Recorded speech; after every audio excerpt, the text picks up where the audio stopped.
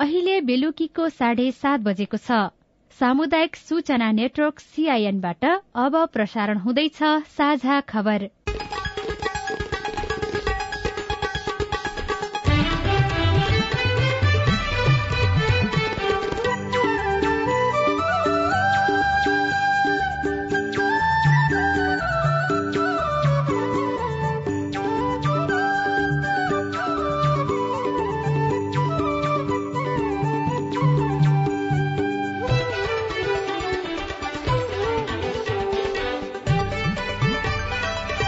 CIN को साझा खबरबाट स्नेहा कर्णको नमस्कार। साझा खबर देशभरिका सामुदायिक रेडियो CIN खबर.com र मोबाइल एप CIN मा पनि सुन्न सकिन्छ।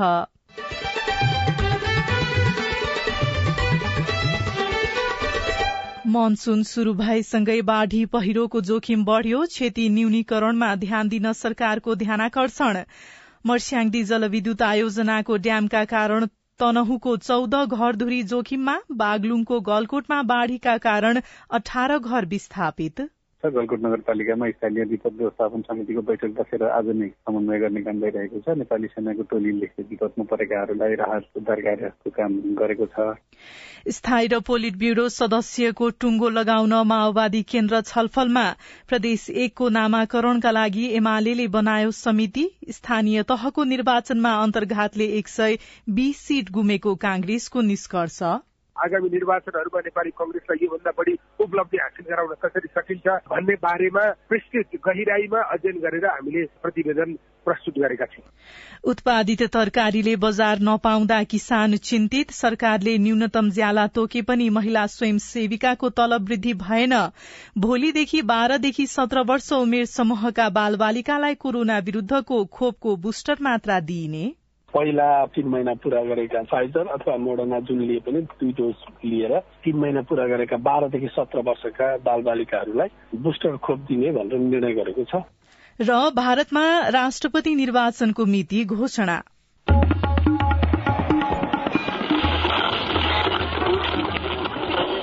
सयौं रेडियो, हजारौं रेडियो कर्मी र करोड़ौं नेपालीको माझमा यो हो सामुदायिक सूचना नेटवर्क CIN। नेपालको शिक्षा प्रणाली घोकेर उत्तीर्ण गर्ने शैलीको छ। त्यसमा पनि आम शिक्षकहरूले परीक्षाको कापी जाँच्दा किताबको जस्तै नमिले नम्बर घटाइदिने परिपाटी छ। कहिले कोरोना जस्ता विपदको महामारी त कहिले पुस्तक नपाउने समस्यामा परिरहेका विद्यार्थीलाई परीक्षाको कापी जाँच्दा कडाई गरेर निराश बनाउनु भन्दा पनि प्रोत्साहित गर्ने कार्य असल शिक्षकले गर्नुपर्दछ। अब खबर सुशीला श्रेष्ठबाट। मनसून शुरू भएसँगै देशका विभिन्न स्थानमा बाढ़ी र पहिरोको जोखिम बढ़ेको छ। राष्ट्रिय विपद जोखिम न्यूनीकरण तथा व्यवस्थापन प्राधिकरणका अनुसार देशभर 11 जिल्लाका 35 स्थानीय तहका बस्ती अति नै जोखिममा रहेका छन्। यसैबीच बागलुङको गलकोट नगरपालिकामा लगातारको वर्षाका कारण 65 घरधुरी उच्च जोखिममा परेका छन्। अस्तिदेखि परिरहेको वर्षाका कारण गलकोट नगरपालिकाको वडा नम्बर 1, 2, 3, 4, 5, 6 र 7 गरी झण्डै 18 घर विस्थापित भएका छन् भने 65 घर उच्च जोखिममा रहेको जिल्ला प्रहरी कार्यालय बागलुङले जनाएको छ। जोखिममा वडा नम्बर 6 को वडा कार्यालय सहित विद्यालय र सर्वसाधारणका घरहरू परेका छन्। जोखिममा रहेका बस्तीको स्थानान्तरणका लागि भइरहेको प्रयासबारे CIN-सँग बताउँदै बागलुङका प्रमुख जिल्ला अधिकारी रमेश ढकाल।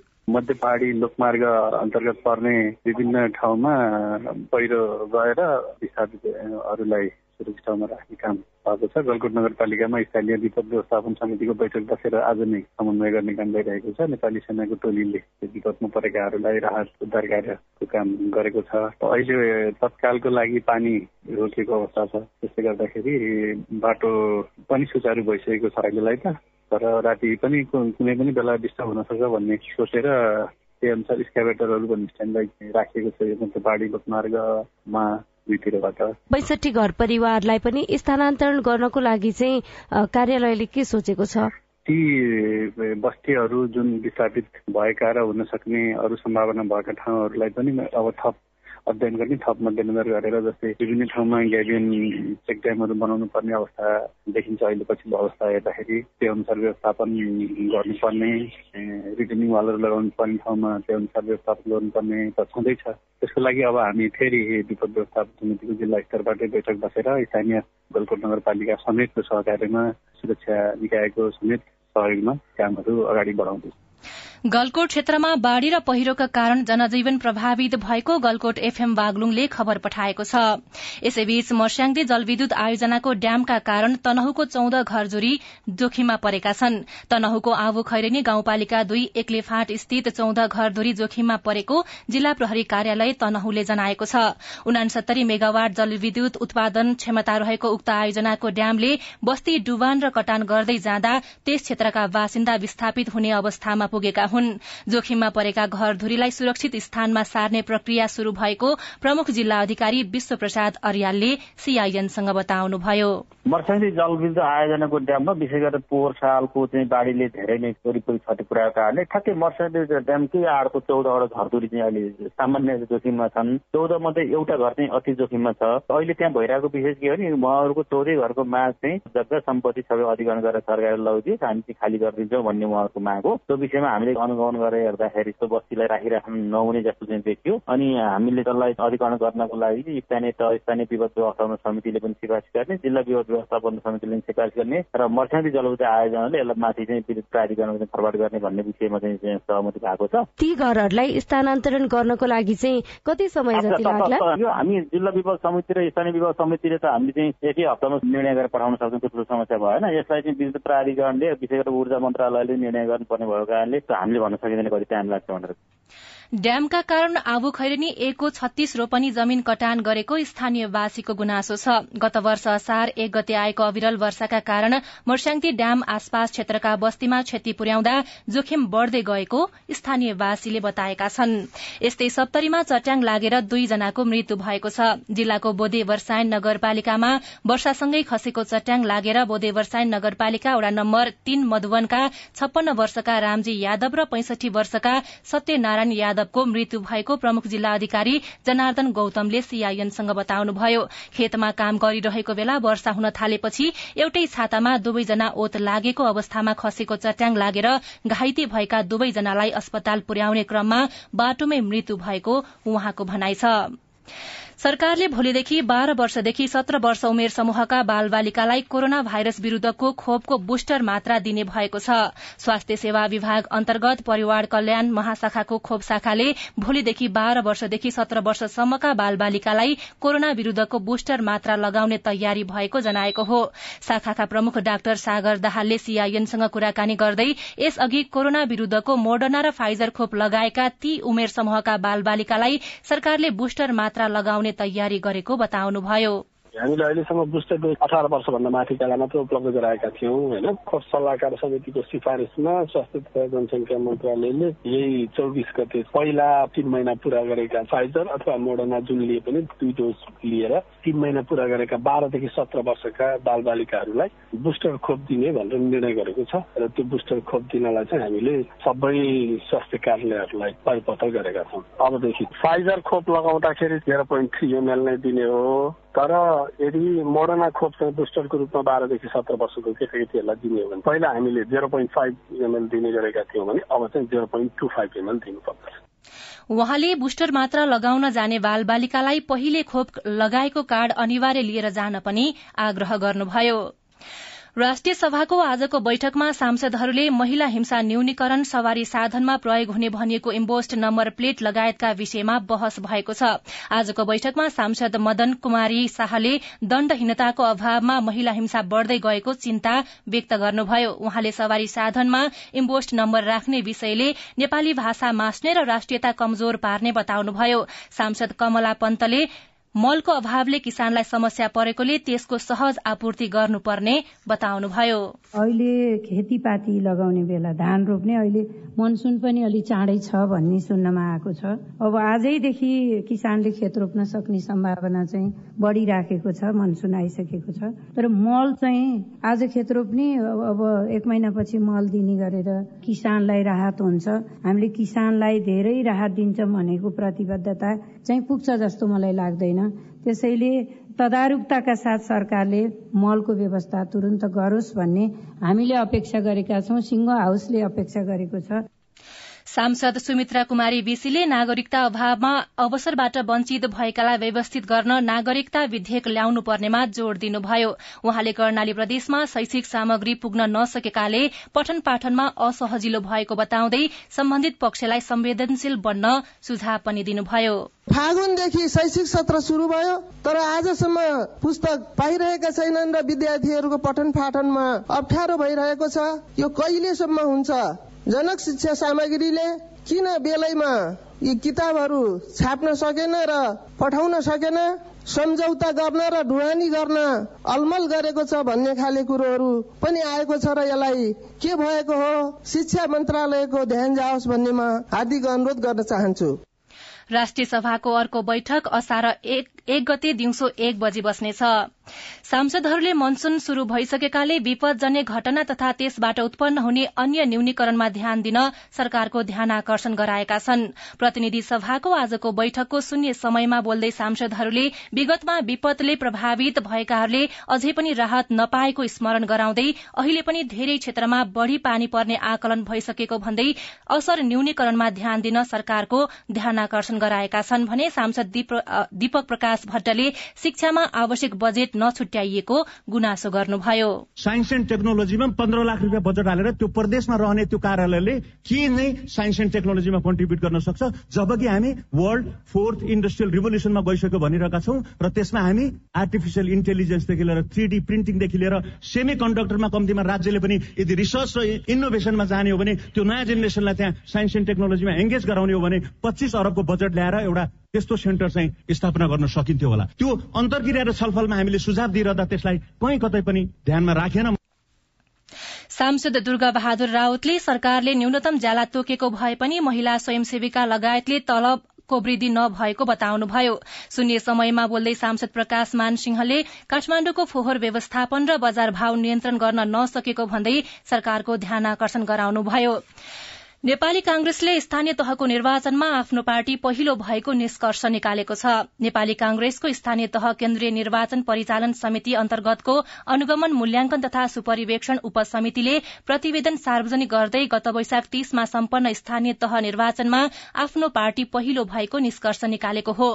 कांग्रेस केन्द्रीय सदस्य एवं उपसमितिका संयोजक प्रदीप पौडेलले सीआईएनसँग कुराकानी गर्दै भन्नुभयो, गठबन्धनका बारेमा पनि यसका सबल पक्ष र यसका नकारात्मक पक्षहरूलाई हामीले दुवै उल्लेख गरेर यो प्रतिवेदनभित्र हामीले समेटेका छौं। समग्रमा यो प्रतिवेदन नेपाली कांग्रेसको जीवनका निम्ति एउटा पुँजी बन्ने, नेपाली कांग्रेस सचिने, नेपाली कांग्रेस भित्रका त्रुटि कमी कमजोरीलाई औल्याएर त्यसलाई सुधार गर्ने र आम रूपमा नेपाली कांग्रेस पार्टीलाई कसरी निर्वाचनमुखी बनाउन सकिन्छ, आगामी निर्वाचनहरूमा नेपाली कांग्रेसलाई योभन्दा बढी उपलब्धि हासिल गराउन कसरी सकिन्छ भन्ने बारेमा विस्तृत गहिराईमा अध्ययन गरेर हामीले प्रतिवेदन प्रस्तुत गरेका छौं।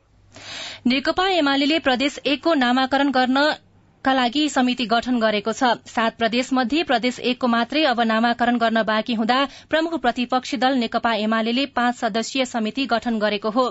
एमाले संसदीय दलको आजको बसेको बैठकले प्रदेश नामाकरणका लागि पूर्व आन्तरिक मामिला तथा कानून मन्त्री हिक्मत कार्कीको नेतृत्वमा प्रदेश नामाकरण समिति बनाएको एमाले प्रदेश 1 सांसद उषा कला राईले सीआईएनसँग बताउनुभयो। कार्य समितिको बैठक भोलि बस्छ। सदन 11:30 बजेदेखि 2:30 बजेतिर सायद हामी बैठक बस्छौं भन्ने खालको चाहिँ अहिले भर्खरै कुरा हाम्रो भएको छ हिक्मत कमरसँग। त्यस पछाडि हामी आफ्नो एउटा चाहिँ आन्तरिक रूपमा छलफल कसरी अगाडि बढाउने, कसरी प्रभावकारी ढंगले काम गर्ने भन्ने सन्दर्भमा केही हामी टिओआरहरू आफ्नो तयारी तयारीहरू हामी गर्छौँ अनि हामी अगाडि बढ्छौँ। छलफलको क्रममा तपाईँहरूकै पार्टीको तर्फबाट प्रदेशको कुनै नाम पनि प्रस्ताव गर्ने योजना बनाउनु भएको छ? हुन सक्छ। अब के भने एउटा न एउटा सहमतिमा हामी आउन पर्छ। थुप्रै नामहरू आएको छ, भूगोलको नाम आएको छ, इतिहासको नाम आएको छ। त्यस कारणले गर्दाखेरि अब यसमा चलेका नामहरू विभिन्न छन्। ती नामहरू मध्येमै बसेर एउटा साझा सहमतिमा हामी आउने कोसिस पहिलो कुरा गर्छौँ। त्यो कुरा भएन भने हामी प्रक्रियामा जान्छौँ र नाम हामी टुङ्ग्याउँछौँ। साझा खबरमा अब विदेशको खबर। भारतमा नयाँ राष्ट्रपतिका लागि आगामी महिनामा निर्वाचन हुने भएको छ। भारतीय चुनाव आयोगले राष्ट्रपति निर्वाचनका लागि 18 जुलाईको मिति तोकेको छ। 18 जुलाईमा हुने निर्वाचनबाट भारतले 15औं राष्ट्रपति पाउनेछ। चुनाव आयोगले 18 जुलाईमा राष्ट्रपति निर्वाचन हुने र 21 जुलाईमा राष्ट्रपति निर्वाचनको मत परिणाम घोषणा हुने जनाएको छ। राष्ट्रपति चुनावका लागि 29 जुनमा उम्मेद्वारी दर्ताको लागि मिति तोकिएको छ। वर्तमान राष्ट्रपति रामनाथ कोविन्दको कार्यकाल 25 जुलाईमा सकिनेछ। सुशीला श्रेष्ठ।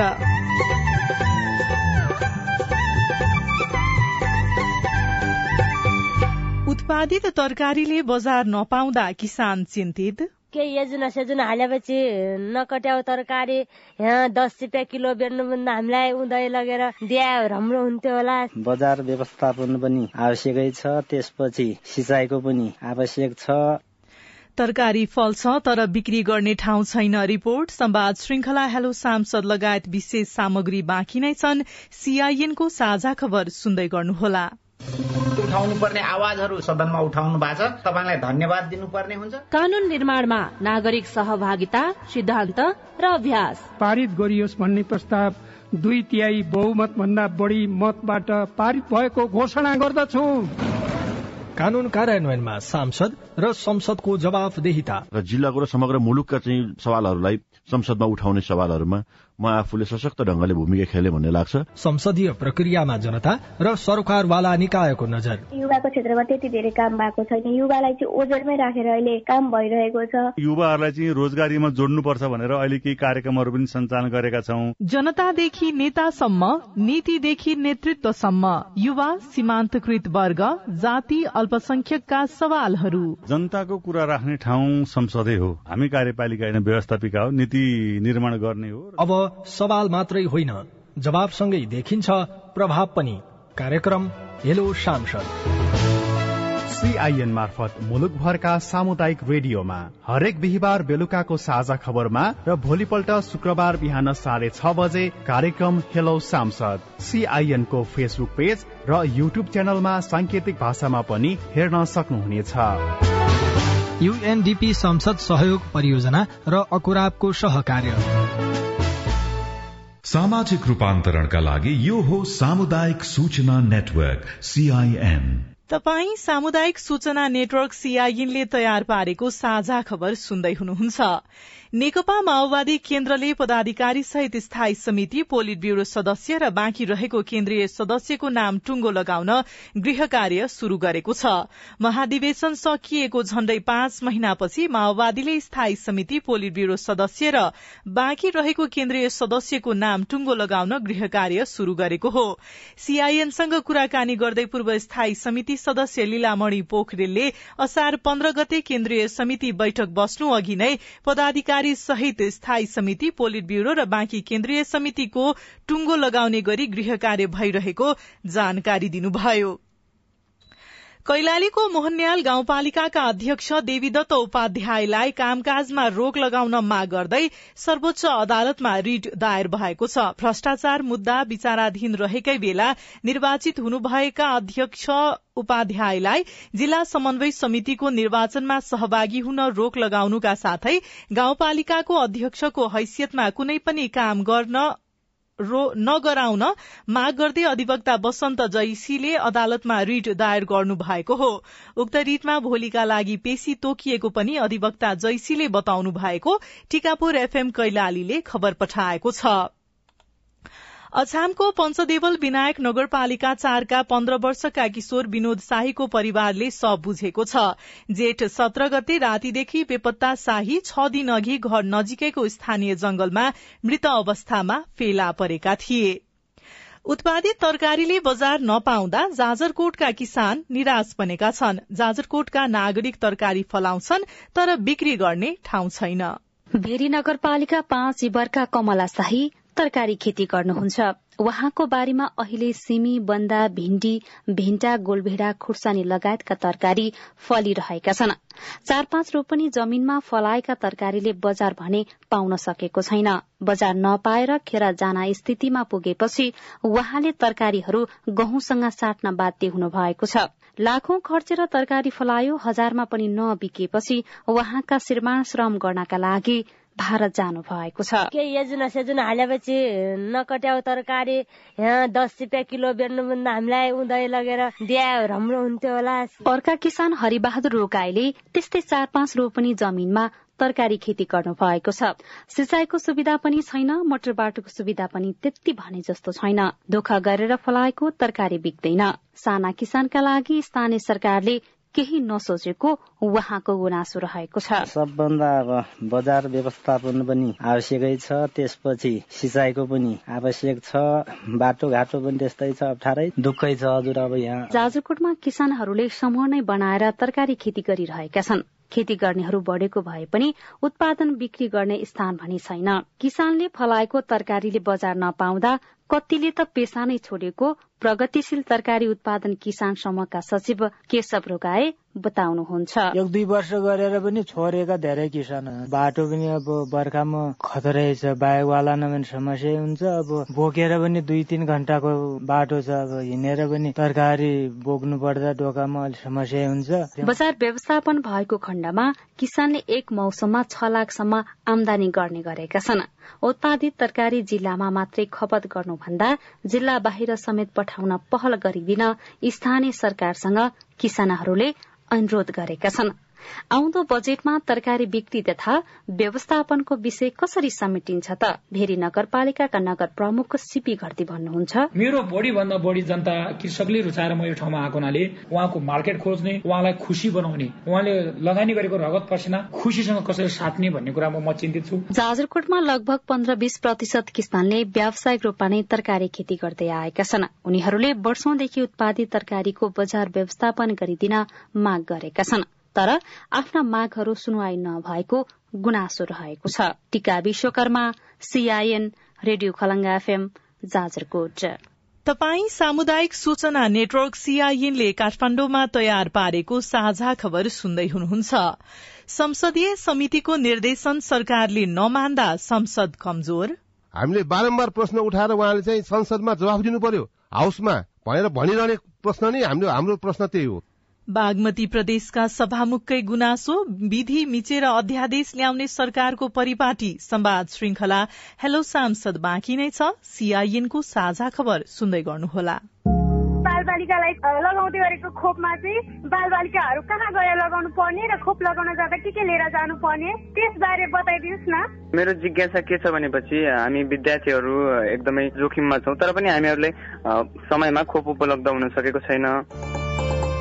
कोभिड बारे तपाईको चासो अब हाम्रो पालोमा। कोभिडसँग जोडिएका थुप्रै बालबालिका तथा युवाहरूका प्रश्न र सरकारवालाको जवाब सहित हरेक आइतबार साँझको साझा खबरमा प्रस्तुत भइरहेको छ हाम्रो पालो। कोभिड पछि घरको बसाई, बाल तथा युवा मस्तिष्कमा पर्ने प्रभाव, यसले मनोविज्ञानमा पारेको असर, कोभिडमा मानव सुरक्षा र कोभिड विरुद्धको खोप लगायत तपाईलाई लागेको विषयमा हाम्रो IVR नम्बर 01-5260-646 मा प्रश्न, गुनासो तथा प्रतिक्रिया रेकर्ड गराउनुहोला। सरकारवाला निकायको जवाब सहितको हाम्रो पालो देशभरिका सामुदायिक रेडियोमा प्रसारण भइरहेको छ।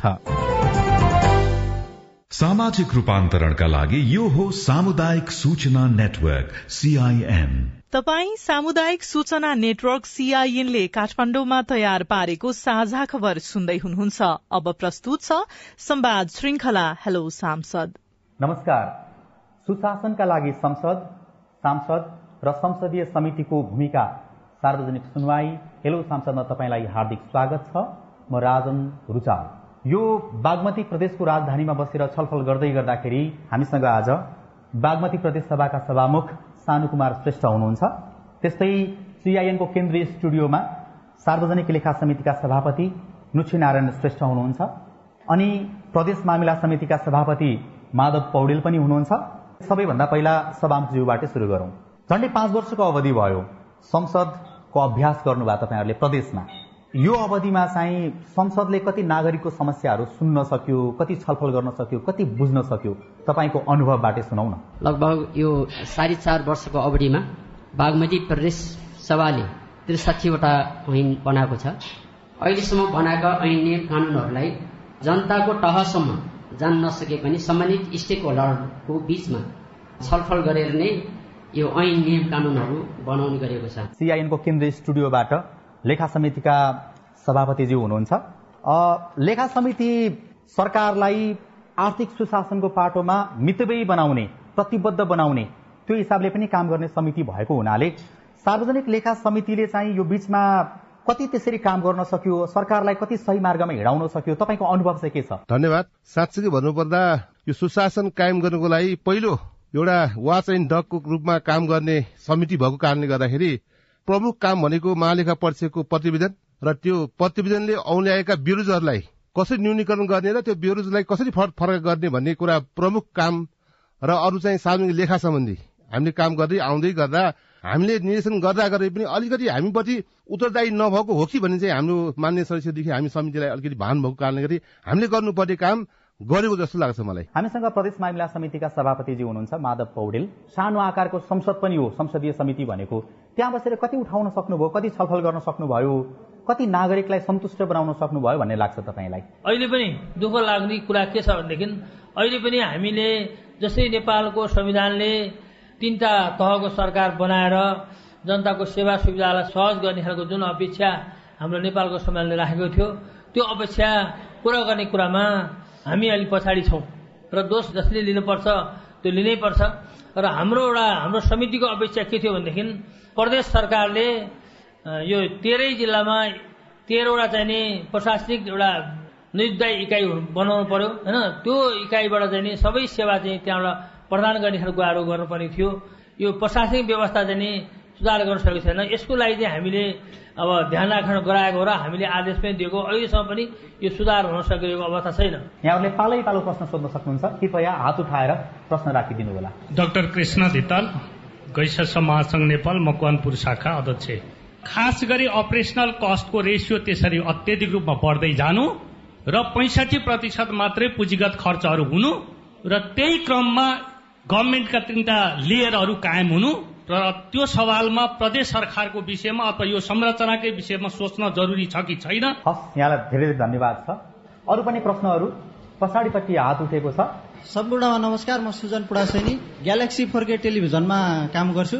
जस्तो यो प्रदेश सरकारले, प्रदेशको संसदले नियम कानून ऐनहरू बनाउनु पर्छ हैन, तर अहिले 2 महिनामा चाहिँ 4 वटा अध्यादेश जारी भएको थियो प्रदेशबाट। त्यो संसदले बनाउनु पर्ने कानून किन चाहिँ अध्यादेश मार्फत ल्याइयो? यहाँहरू सबैलाई नमस्कार, मेरो नाम चाहिँ किरण थापा। म चाहिँ फ्रेन्ड्स सेटोडा मकवानपुर ब्लू डायमन्ड सोसाइटीबाट यौनिक तथा लैंगिक अल्पसंख्यक समुदायको प्रतिनिधित्व गर्दै प्रदेश स्तरमा यौनिक तथा लैंगिक अल्पसंख्यक समुदायको लागि समावेशी ऐन नीति तथा बजेटको व्यवस्था संसद समितिमा छलफल हुन्छ कि हुँदैन? किरण थापाजीलाई धेरै धेरै धन्यवाद छ। सभामुखज्यूतिर फर्किए म। डाक्टर कृष्णले राखेको प्रश्न समग्र यो प्रदेशलाई भन्दा सिंगै नेपालको संहिताको सन्दर्भमा संहिताको मलाई चाहिँ सफल छ कि छैन भन्ने प्रश्न नै हो। त त्यस बेलामा मलाई के लाग्छ भन्दाखेरि उहाँले भनेका कतिपय कुराहरू त्यो फ्याक्ट्स यो तथ्यको आधारमै उहाँले सायद मलाई चाहिँ यो प्रश्न राख्नु भएको छ। बागमती प्रदेश सरकारले गरेको कामकाज मध्ये अपरेसन कस्ट अथवा चाहिँ जति काम हुनुपर्ने हो त्यो रिजल्ट ओरिएन्टेड छ कि छैन भन्ने सन्दर्भमा केही समस्याहरू चाहिँ छ। जस्तो हामीले बजेट जुन बनाउँछौँ त्यो बजेट पूर्णतया कार्यान्वयनको तहमा चाहिँ कार्यान्वयन भएको छ कि छैन भन्ने प्रश्न नै हो। त त्यस बेलामा मलाई के लाग्छ भन्दाखेरि कार्यान्वयनको तहमा चाहिँ कमजोरी छ। हाम्रो सार्वजनिक लेखा समितिका सभापतिजी हुनुहुन्छ सीआईएनको केन्द्रीय स्टुडियो काठमाडौँमा।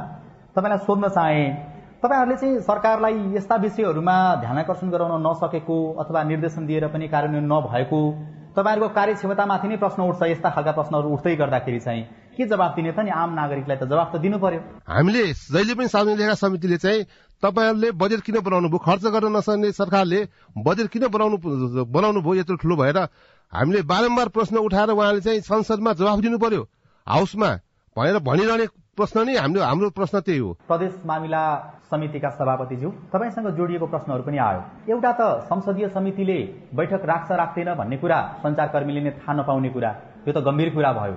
यौनिक तथा लैङ्गिक अल्पसंख्यक समुदायको विषयमा तपाईहरूले नीति नियम बनाउने कुरामा उहाँहरूलाई चाहिँ अप्ठ्यारो परेको विषयमा कानून बनाएर त्यो अप्ठ्यारो सल्टाउने विषयमा कति गम्भीर हुनुभएको छ, कति काम गर्नुभएको छ भन्ने हिसाबले पनि प्रश्न गर्नुभयो। जवाफ के दिनुहुन्छ?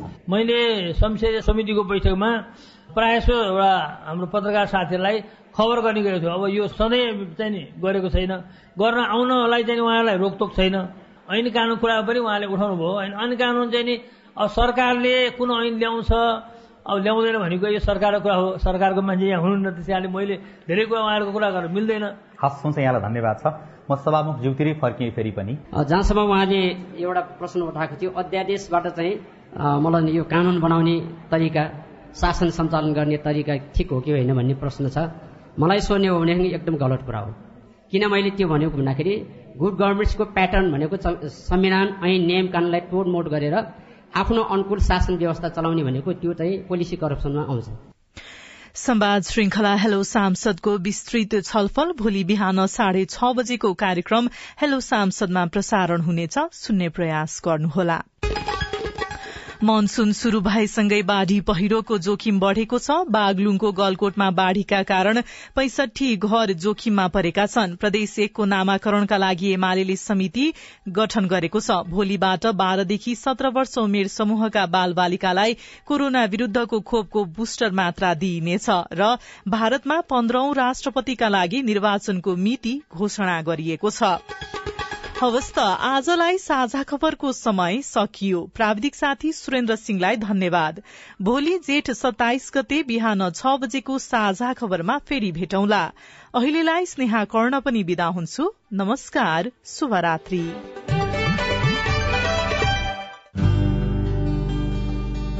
शान्ति हाम्रो चाहना, विकास हाम्रो लक्ष्य,